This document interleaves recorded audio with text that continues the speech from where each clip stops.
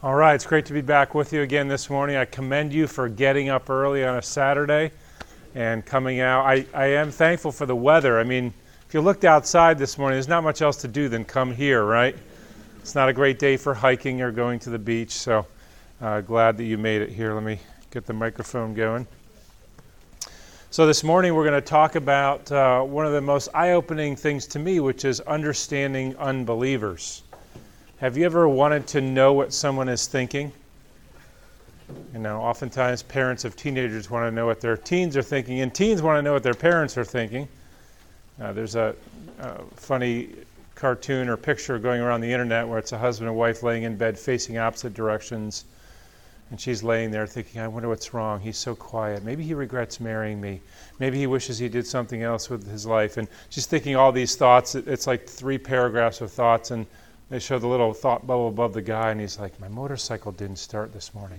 That's all he's thinking about. In Romans 1, we are given an insight into what's going on in the heart and mind of every unbeliever, which to me was revolutionary to hear, because I always wondered when I'm trying to share the gospel with someone, what are they thinking, what's going on? Am I trying to tell them something that they have no idea what I'm saying? So take your Bibles and turn to Romans 1. And let's see, hopefully you'll find the same kind of encouragement throughout this session, because God gives us that insight into what's going on in their hearts and minds. And once we learn that, it alleviates a lot of the fear and pressure, because, as we'll see in just a moment, God says when you're sharing the gospel with someone, you're not starting a dialogue with them, trying to tell them something they don't know. You're actually involved in a trialogue where God every day is speaking to them the truth of His existence by the nature of the way the world is made. And when you enter that conversation, you're joining something already in progress.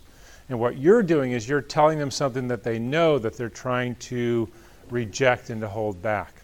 So let's take a look at Romans 1, beginning in verse 18. We're told, for the wrath of God is revealed from heaven against all ungodliness and unrighteousness of men. So what is revealed? God's wrath against sin. So right off the bat he's saying unbelievers are well aware that they're guilty before God and that they're deserving of God's wrath, who by their unrighteousness suppress the truth.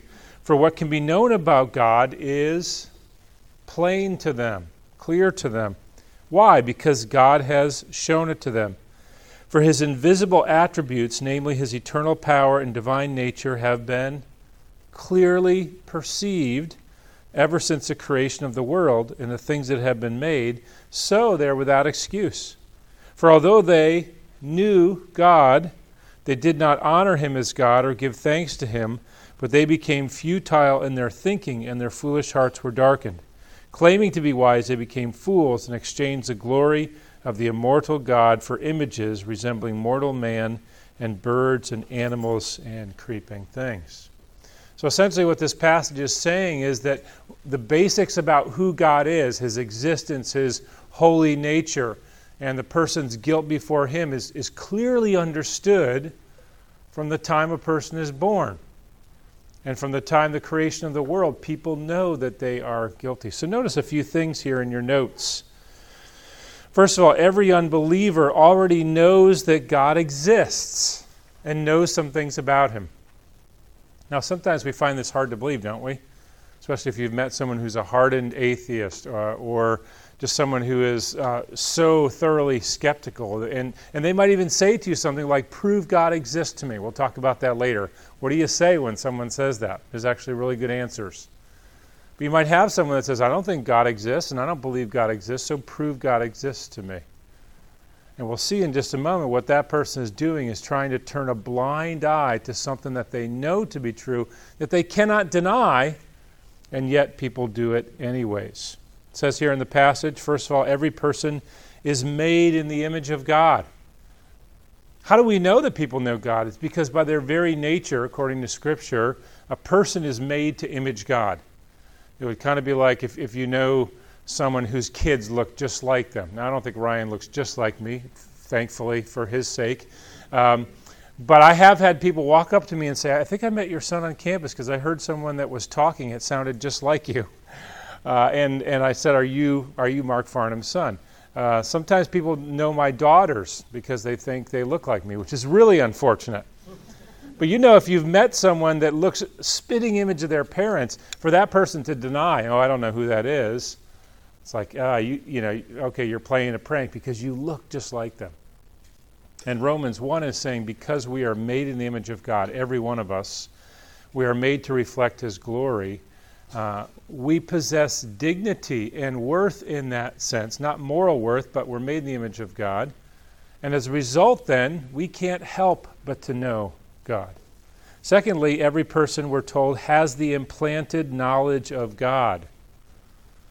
That is, the verse tells us that what can be known about God is plain to them. Why? Because God has shown it to them.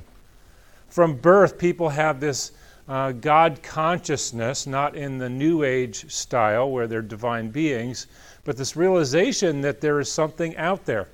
I've read stories of atheists that were very careful with their kids never to expose them to the thought of God or to anything Christian or religious in any way. And then all of a sudden they're driving in the car one day and the atheist kid says, Mommy, what's God like? Like, where did you hear about that? Or we need to pray about this. Where would you hear about prayer? It's because that is inescapable. And really you see this in different world religions where in every world religion there is this sense of guilt or fault before some deity or some divine being that we have to make offerings to. There's a great book written years ago by a missionary called Eternity in Their Hearts by Don Richardson, where he documents, for example, in the Amazon River basin, you might have a Stone Age tribe that every year floats a raft full of gifts down the river to the river god. Why do they do that? Because intuitively they know that they have guilt before whatever is divine and they have to appease that wrath. So every religion, every belief system has this. Even take a person who is non-religious who makes offerings to the god of their choice. So let's say their god is material financial success. What are the offerings? Well, the offerings of their family. Let me sacrifice my family in order to obtain my God, my idol in my life, success and material blessing. Thirdly, what can be known about God is His holy nature. The holy nature of God and His wrath against sin is clear, plain, and well known by unbelievers. Now, we're told in the New Testament that unbelievers can sear their conscience. They can suppress that so much to the point that they're insensitive. And it goes on to say, those who suppress the knowledge of God most severely are those who give up like natural affections, parents who have no love for their children, no concern. And we see that in our society, not only in abortion, but also in things like people abandoning their children, people neglecting their children, having no natural affection to care for those in their own genetic line, as the scientists would like us to believe. That's all it is. And then lastly, this knowledge of God, we're told at the end of verse 20, makes them without excuse. It's kind of like if you have little children and give them a chores chart. First you tell them, okay, you got to make your bed every day. The child doesn't do that. Okay, we're going to put a chart up on the refrigerator and you got to check off your chore every day. When the child says, I forgot, what do you say as a parent? That's no excuse, right?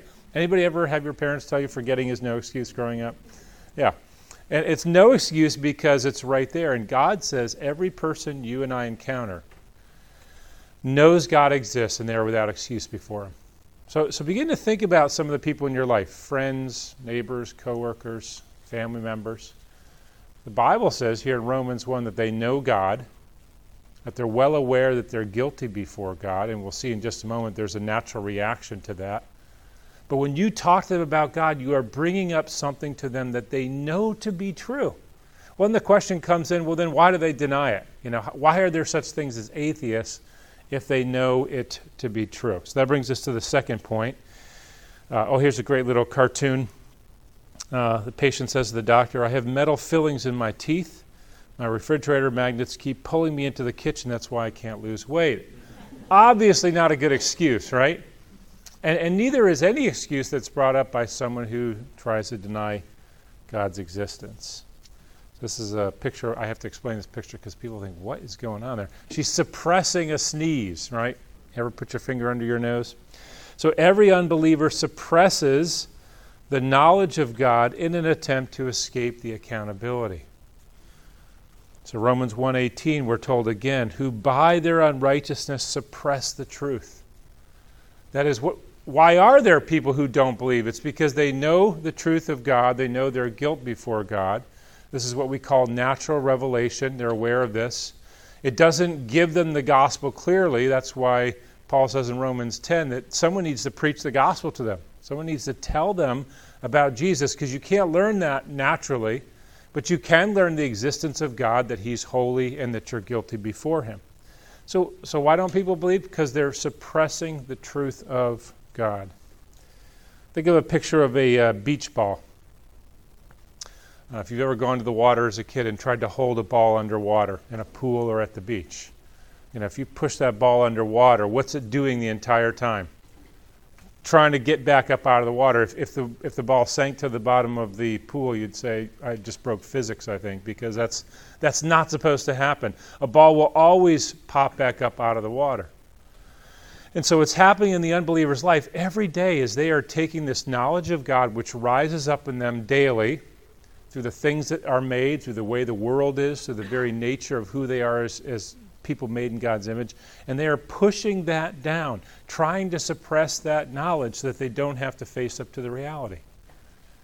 We know this happens all the time in people that hear terrible news from a doctor, right? I'm sorry, you've got cancer, you've got 6 months to live. No, that can't be. No, I don't believe you, I'm going to get a second opinion. Or, you get a phone call, someone's been in an accident. No, it can't be, I just talked to her, you must be mistaken.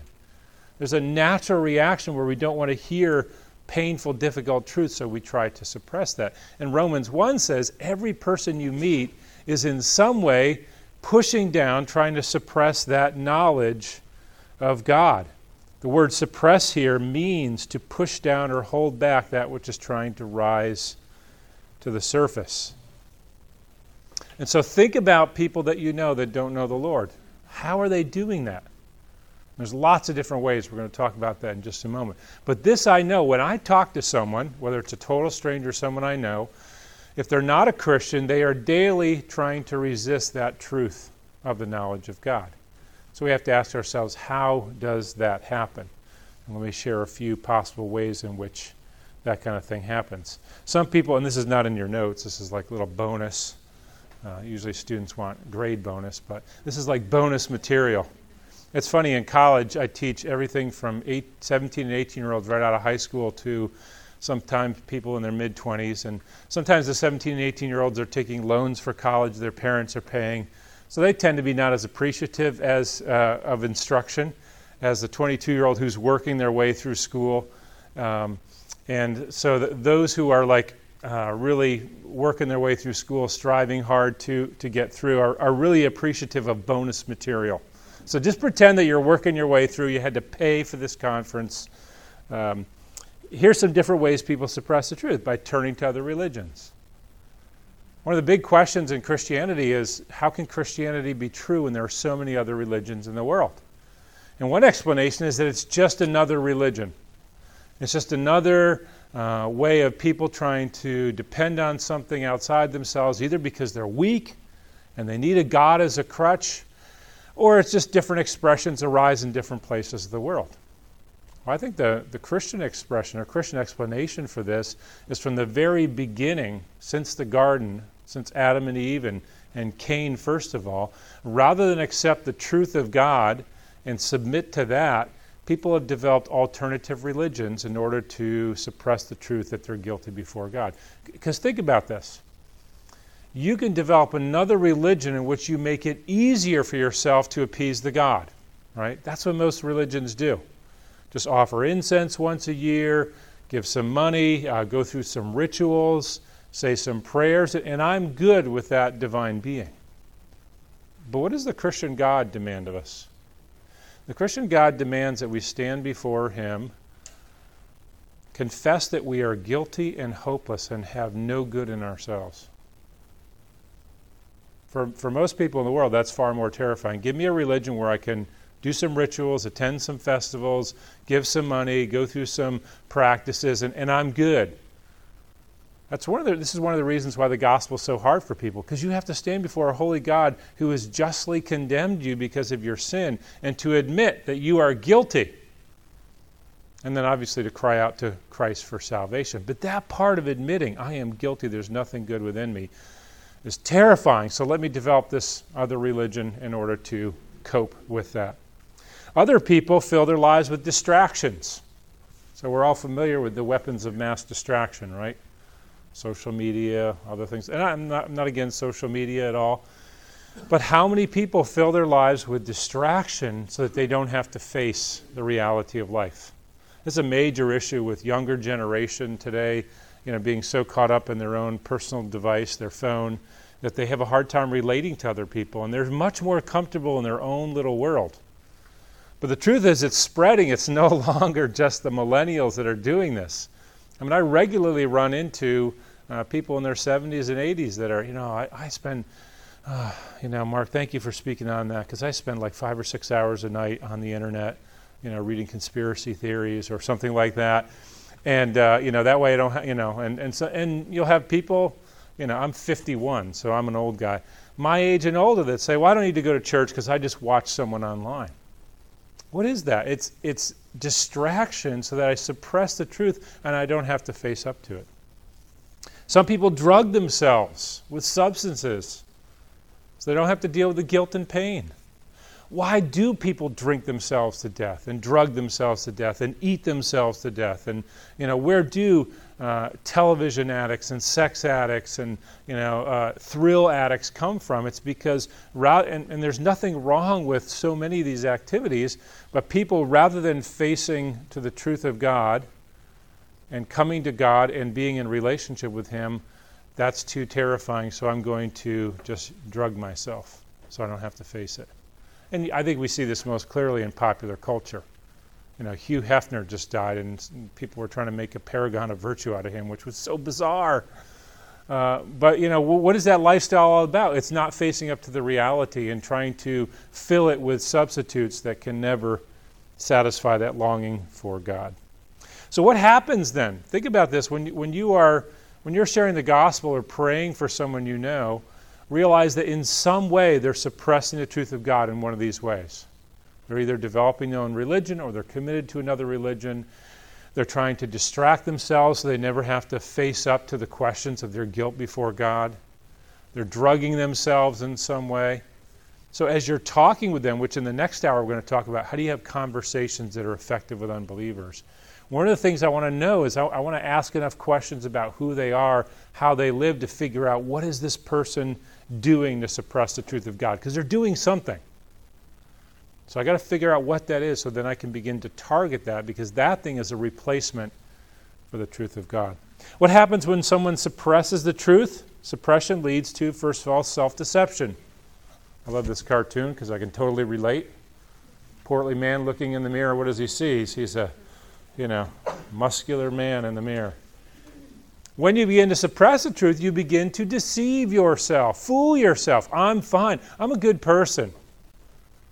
And I've had a fair number of people in the churches I've done this tell me in private conversation, I'm a good person, Mark. This is good stuff and all, but I hope you don't think you're a good person. We're not. We're sinners saved by grace. There's nothing good within us. Our standing with God is entirely dependent on the perfect righteousness of Christ, not anything that we have done. And so what do people do? They suppress the truth by doing good things. I was born into an Irish Catholic family, and where I pastored in Connecticut, a lot of Italian Catholics. Talk about dedicated religious people. Why do they do that? Because they're deceiving themselves, trying to make themselves feel good, while every day they're bearing the burden of their guilt. And so what do they? You just keep heaping good works upon good works upon good works. Everyone tells you, oh, you're such a nice person. You care for other people in need. Yeah, I'm a good person. And all that is a suppression of the reality of my guilt before God. Suppression also leads to irrationality. Irrationality. If I continue to suppress the truth, what happens over time is I start to say and believe things that are irrational. Things that are clearly wrong. And here's some examples. I've drawn some of this from atheists and evolutionist scientists who clearly rejecting God because of science And yet, think about how foolish some of these things are. So here's Thomas Nagel, professor of law and philosophy at NYU. He says, and he's a brilliant man, I have several of his books. I speak from experience, being strongly subject to this fear myself. I want atheism to be true. And I'm made uneasy by the fact that some of the most intelligent and well-informed people I know are religious believers. What does he say? I want atheism to be true. And then he goes on to say this. It isn't just that I don't believe in God and naturally hope that I'm right in my belief. It's that I hope there is no God. I don't want there to be a God. I don't want the universe to be like that. See how irrational that is? That's someone saying, I don't care what the reality is. I don't want the reality to be that way. You know, you can go into your boss on Monday morning and say, I don't want to be a worker. I want to be the president of the company. You know, they're going to call the nice men in the white coats and they're going to take you away because that's irrational. No one can just declare that. And obviously we see that more and more in our society where people then are declaring their own identity, their own gender, and regardless of the obvious implications or the obvious truth of that. Here's another quote, Albert Leninger, biochemist at Johns Hopkins University. If you go to college, a standard textbook on biochemistry. He says there's yet no satisfactory model or theory for the origin of the genetic code. He's saying we don't know where the genetic code DNA came from. Excuse me just a second.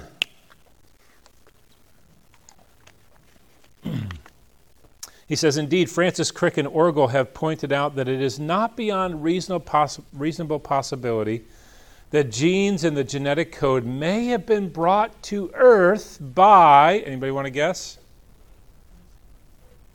Spaceship. From some other body in the universe where intelligent life had already evolved. Of course, this idea is no answer to the problem, since one must then explain how life arose elsewhere. This man, whose textbook is the standard textbook in biochemistry. I was at a church earlier this year, and this one of the men in the church is a biochemist, came up and showed me this quote. He said, I use this textbook. He said, I've never gotten over the fact that at the end of the book it says this. And he showed me. So this guy's brilliant, and yet he says, I don't know, maybe aliens brought the beginnings of life. Aliens? You're scientists? But that's what happens. You suppress the truth. It can't be a divine, infinite God who's revealed himself. It must be something for which we have no evidence because we don't want to accept the truth of a God to whom we're accountable. We're not accountable to aliens. And you see how that works then in the human heart. Every unbeliever you meet is doing that in some way, suppressing the truth. And if they continue to do it, it becomes irrational. And then finally, it leads to idolatry. So you can't not worship. So if you reject God, there's going to be something else in your life that you are worshiping. And again, as you're talking to an unbeliever, as we'll learn in the next hour, you want to ask the kind of questions to figure out what does this person worship instead of God? Because they're worshiping something. Something else defines their reality. Something else, if it was taken away from them, would destroy their lives. Something else they love more than anything else in their life. And that's what an idol is. One of the most well-known young novelists in the early to mid-2000s was a guy named David Foster Wallace. People said this is the next great American novelist. He was a kind of bohemian young man. They just made a movie about him recently. Young atheist guy. People said this guy's brilliant. He's going to be a great American novelist. And he was an avowed atheist. But a few years ago, he spoke at a college commencement, Kenyon College. You can look it up and see the address. And in that address, this young atheist said this: there's actually no such thing as atheism. There's no such thing as not worshiping. Everybody worships. The only choice we get is what to worship.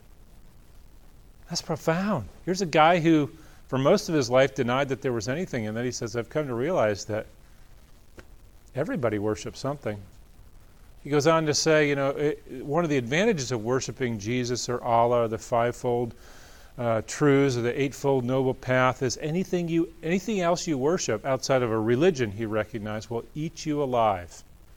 Then he says this: if you worship money and things, if they're where you tap real meaning in life, then you will never have enough.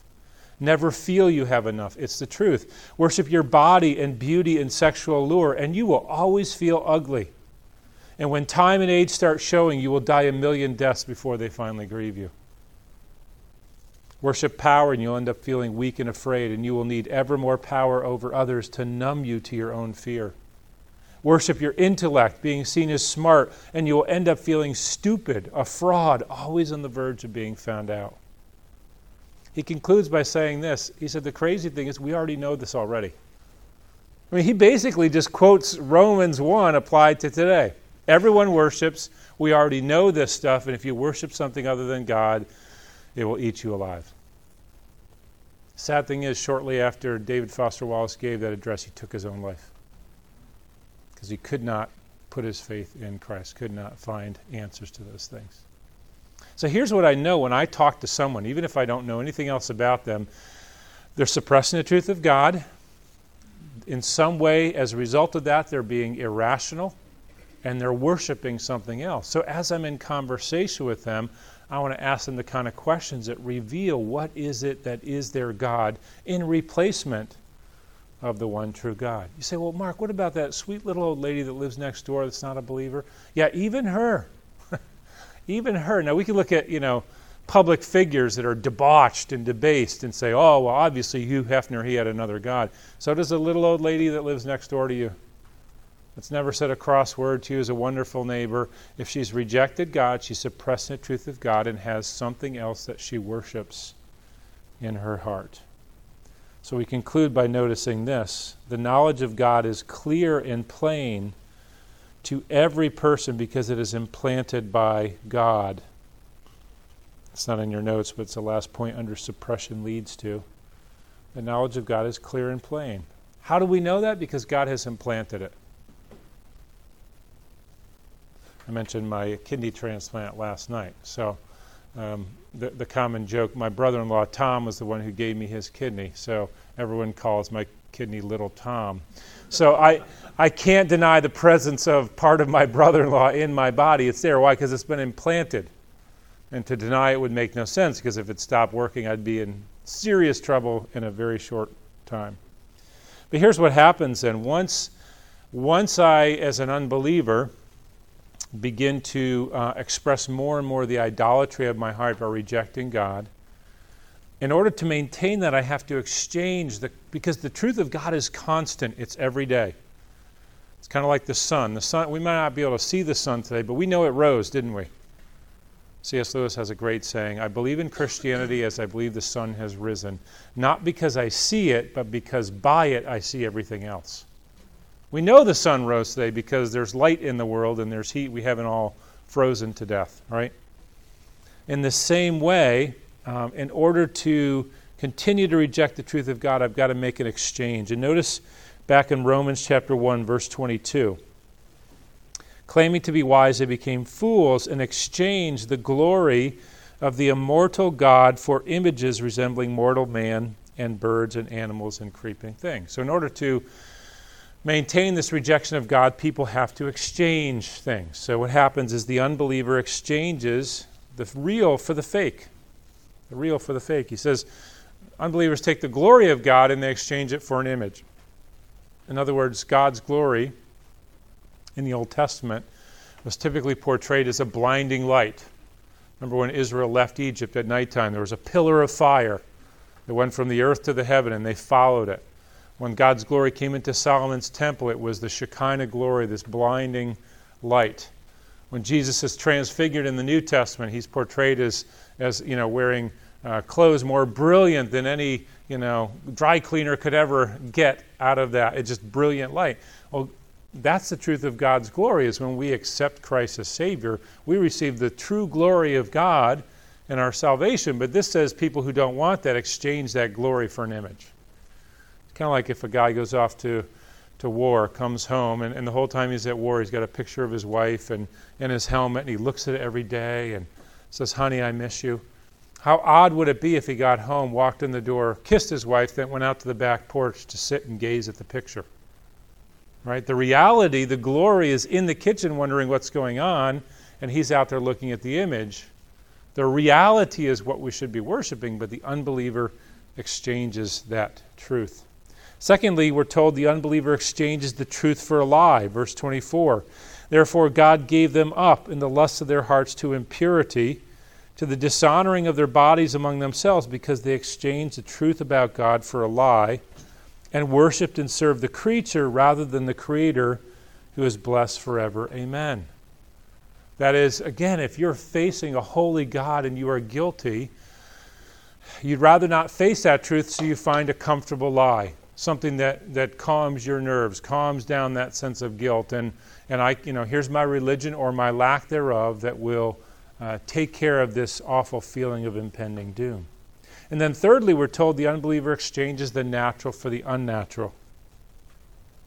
It says in verse 26, for this reason God gave them up to dishonorable passions, for their women exchanged natural relations for those that are contrary to nature.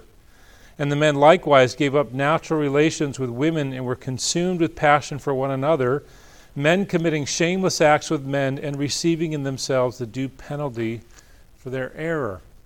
Now, I always thought growing up that this verse was saying then that homosexuality is the worst sin. It's not, because he's going to go on to give a list of more than 20 sins that fall right in the same category of what happens when people suppress the truth. But what he is saying is homosexuality is the most obvious case of someone taking what is natural and putting it aside and accepting what is unnatural. And Paul says the more that a person suppresses the truth of God, the more idolatrous they become, the more irrational they become. They exchange the truth for a lie, they exchange glory for an image, and they exchange what is natural for what is unnatural. So what does that mean then? Let's turn to the back here. The unbeliever's suppression of the truth is part of a complex system of belief. A complex system of belief called a worldview. That is, everybody has a worldview. As Christians, our worldview, and we talk about worldview, we talk about what we think this world is, who we are, what's our identity, what's our purpose, why are we here? What is the whole goal of life to begin with? That's what makes up your worldview. As Christians, we should have distinctly Christian worldviews. But every person you meet then has developed some kind of a worldview. Where do they fit? A good example is if you accept evolution, then you are just the accident as a result of time and chance, of various natural forces that come together, and there's nothing special about you. There's nothing unique about you. You're just an animal, maybe on a higher plane. But there's no purpose in life other than to propagate your own DNA. That's a worldview that's consistent with this idea that there is no God. As Christians, obviously, we say, no, we are special creations in the image of God. There's a purpose for life here. Our identity flows not from anything else other than who God is and what He's made us to be.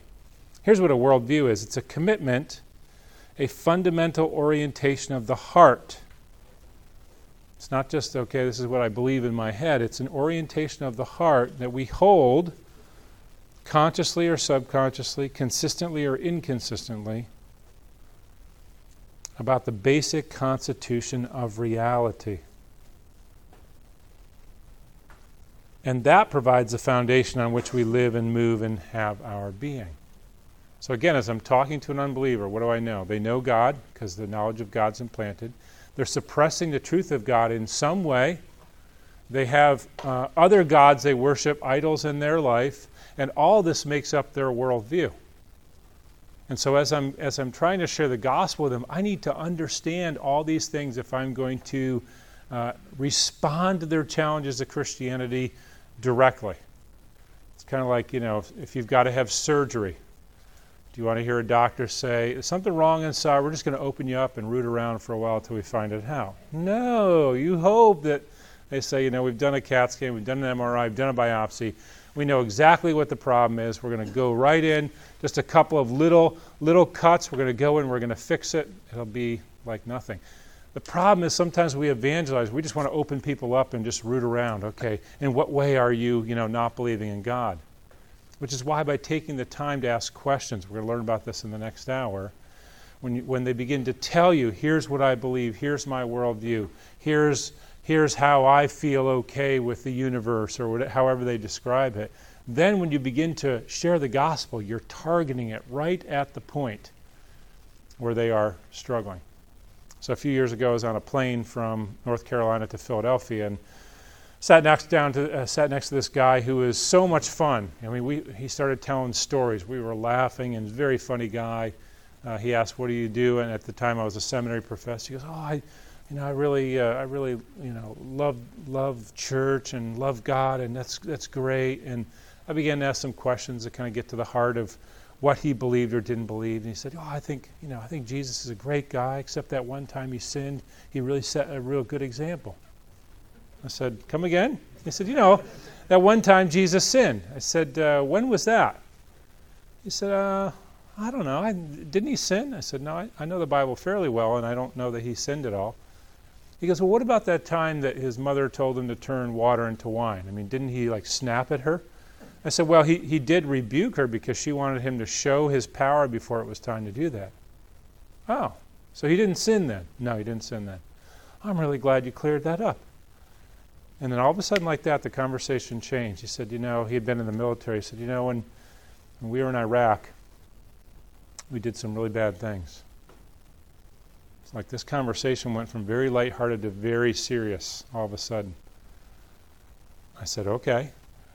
He said I was part of a forward operating base that we were guarding a larger base, and we had to keep suicide bombers away. So I had orders to shoot men at 200 yards if they would not stop coming toward our position.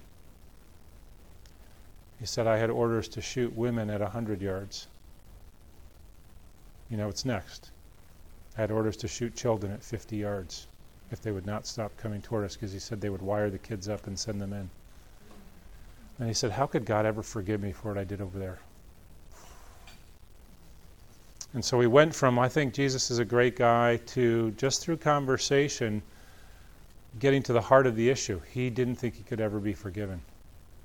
And at that point, then, it was very easy to share the gospel with him. Like many of my encounters, never heard from him again. Even though, because I have to keep in mind, I'm just planting seeds. God's going to save this person someday if they respond in faith. But I was able to direct then my sharing of the gospel right to the heart of what his issue, which was, I don't think I can ever be forgiven. And that's what we want to do, is we understand every unbeliever in our lives. So Ryan's going to come up now. We're going to do a dialogue. He's going to play the part of an unbeliever. I don't know exactly what he's going to say, and I'm going to try to give you an example of here's how you would respond to the kind of things that they might say. So I think we have a microphone over here.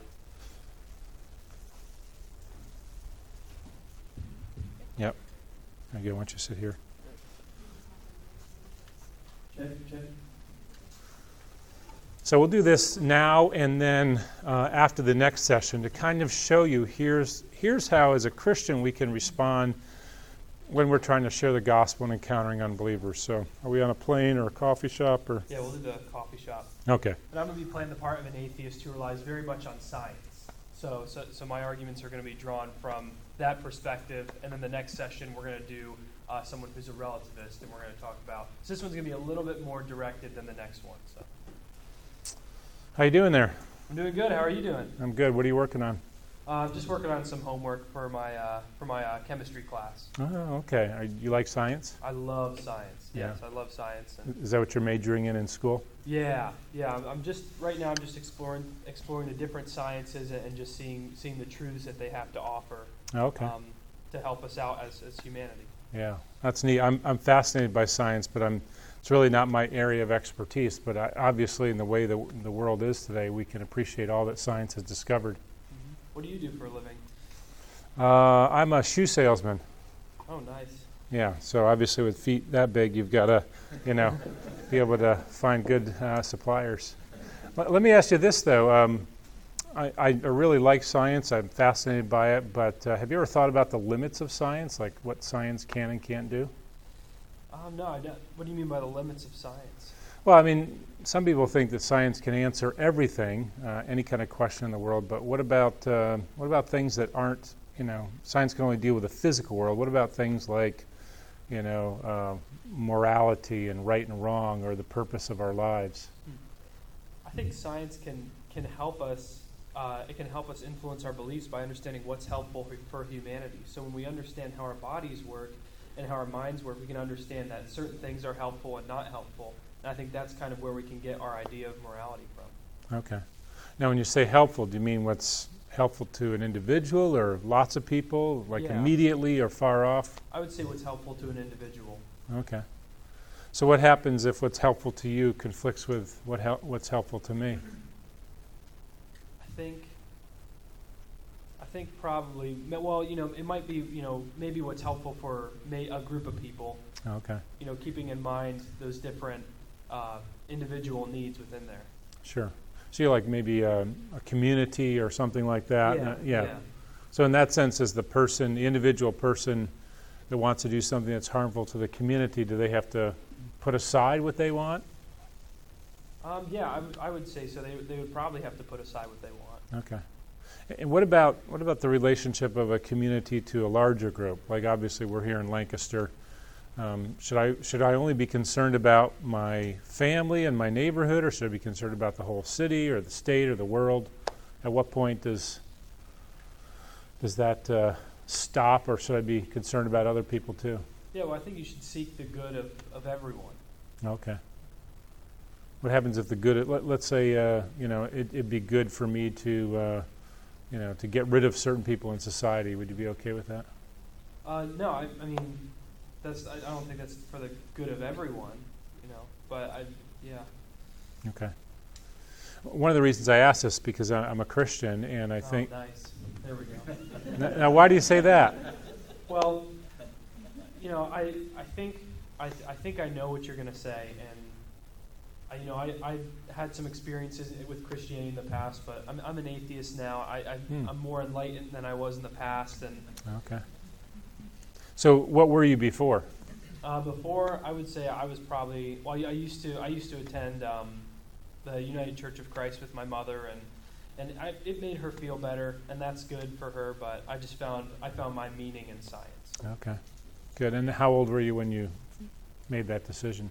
I was about a senior in high school. Okay, good. So, do you feel like your mother's religion was there just to help her get through life? Like, is it something to help people cope with life? Is that what religion is to you? Yeah, I would say so. Okay. So you trust in science now for Yes. for how much? I mean, is that everything? I mean, I would say I bank the majority of my life off of science and what I know is helpful to me and what's helpful to others. What do you do when scientists disagree with one another? I mean, how do you determine which one's right, which one's wrong? I think it depends on whoever just has the most evidence. Okay. Interesting. So when it comes to, so you don't believe in God? No. Okay. So when it comes to things like how we find meaning in this life, does science give that answer?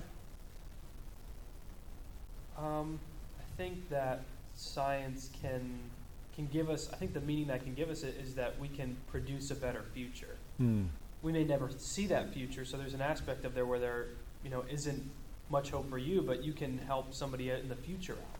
Oh, okay. Now let me ask you this. In your view, I would take it you're an evolutionist. Mm-hmm. You believe that all this came about through time and chance. Mm-hmm.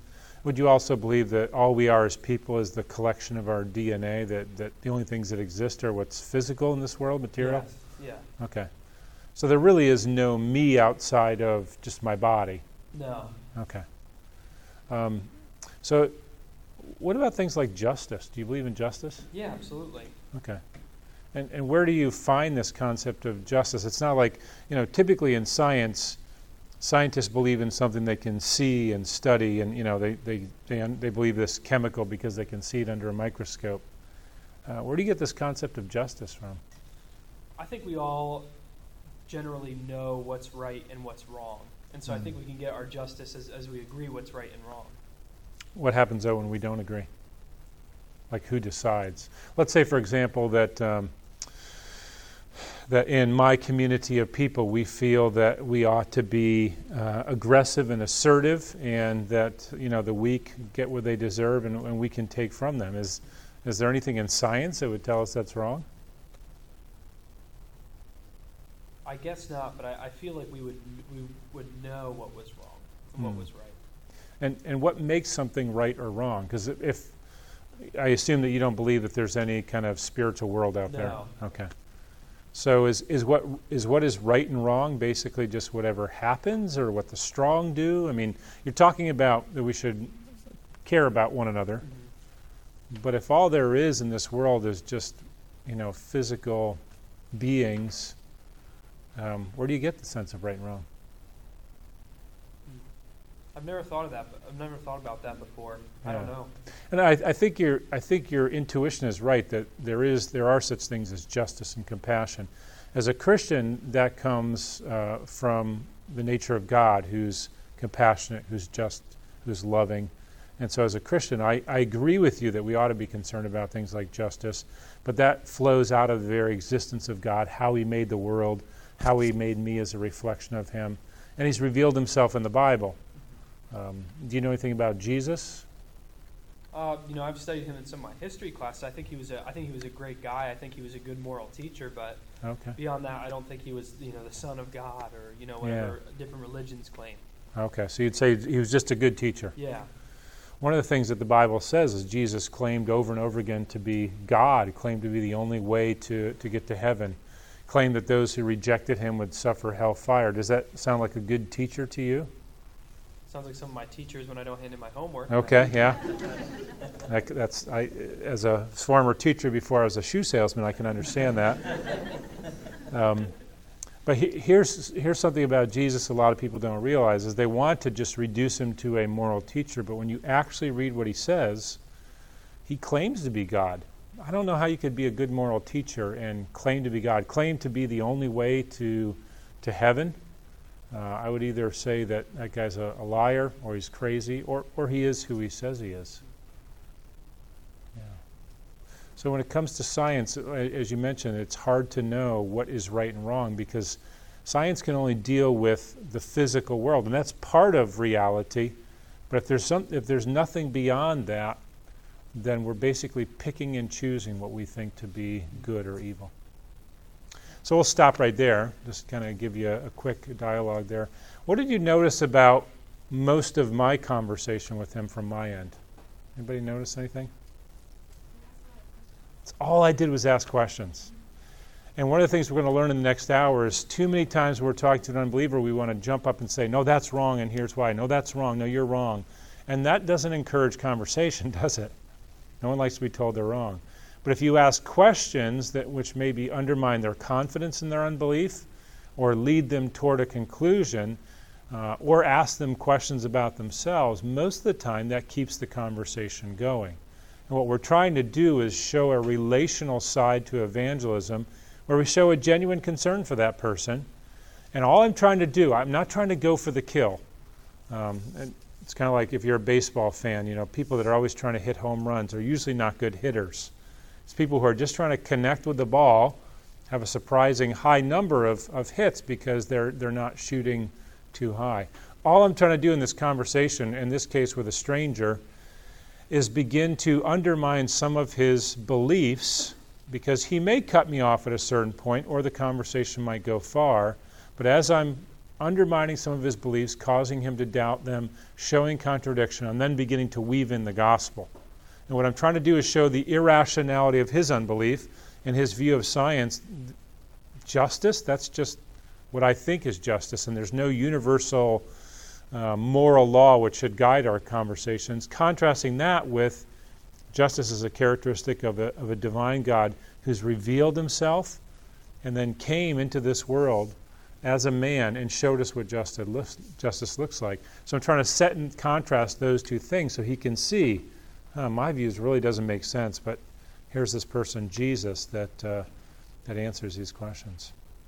So let me take some questions here. We've got a few minutes for questions about what I did in this conversation. Shelby? I noticed a couple times, like you affirming like things that may be correct that he said, but showing how intentional are you with that affirming, but redirecting of that to the truth. Yeah, very good.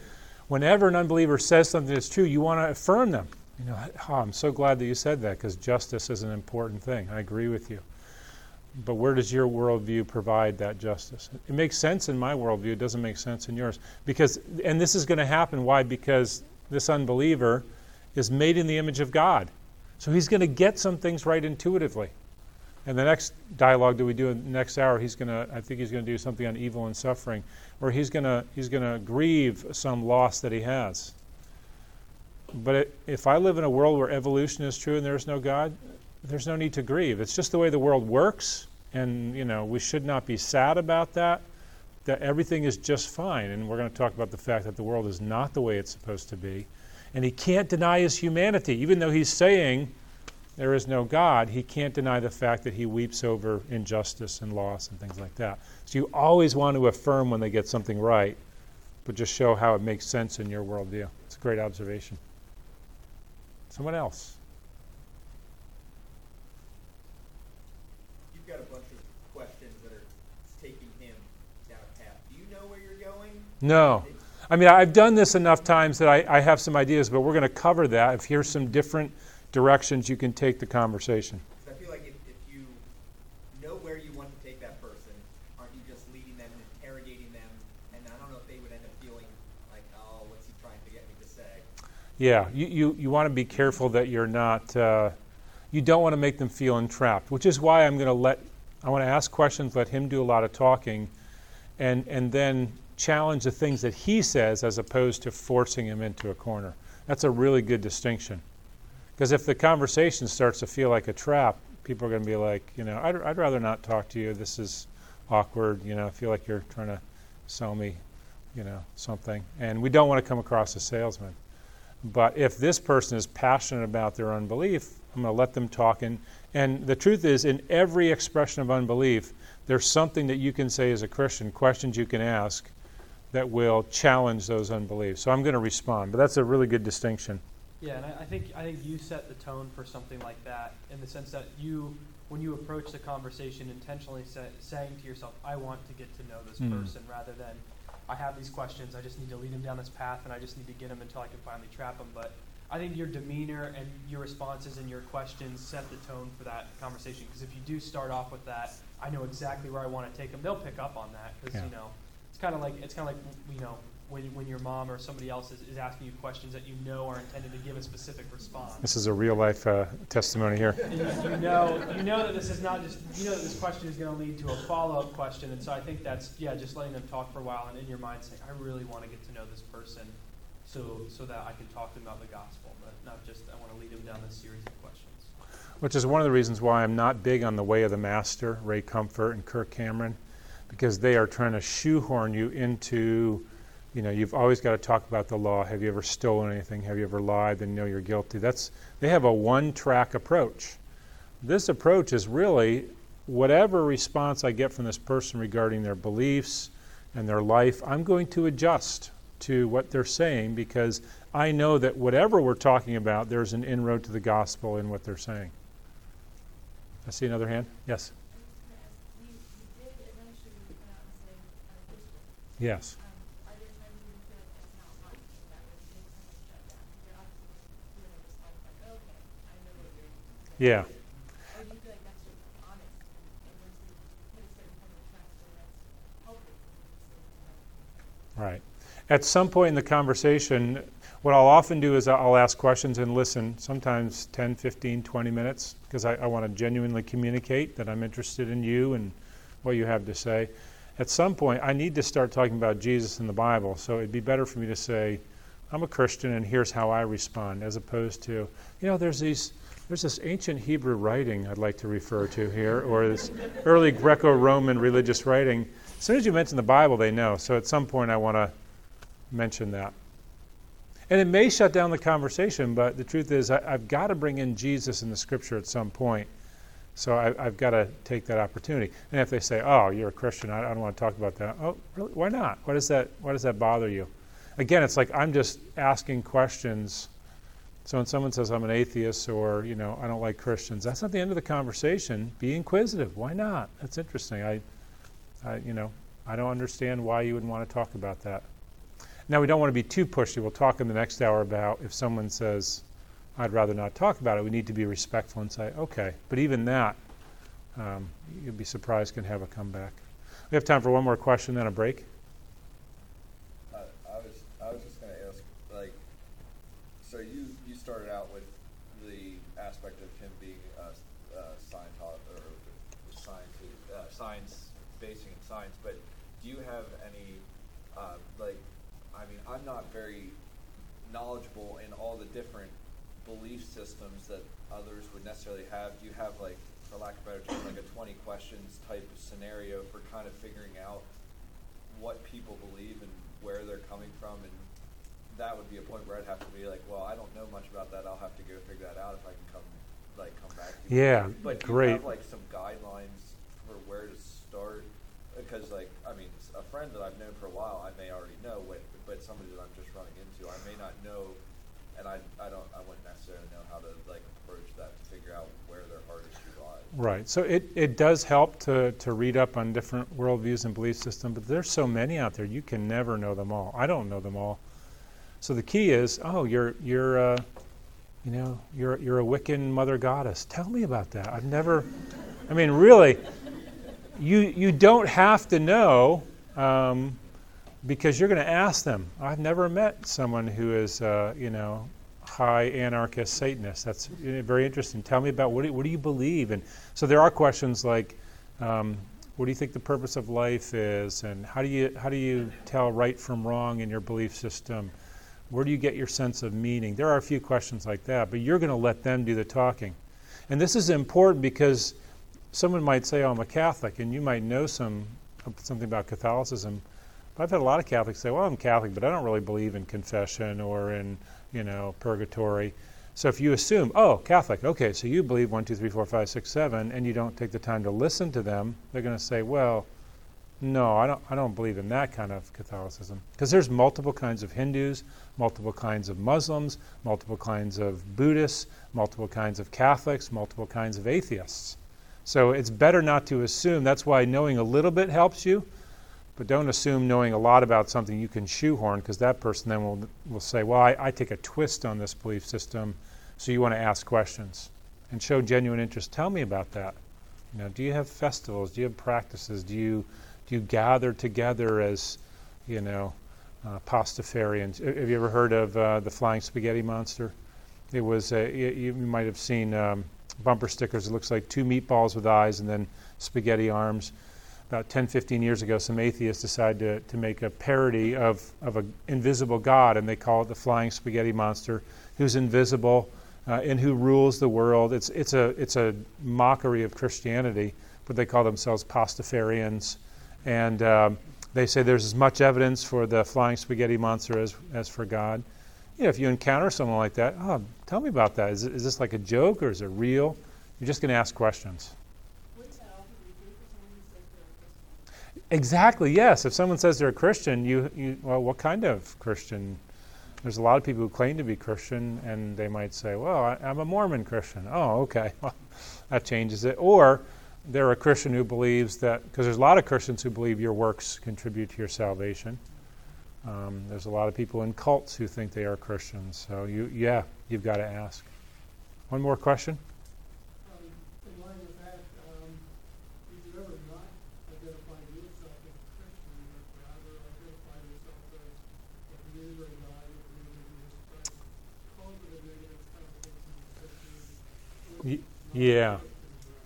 Right. Depending on where I am or how I perceive the label Christian, I might say I'm a follower of Jesus Christ. I'm a believer in Jesus, something like that.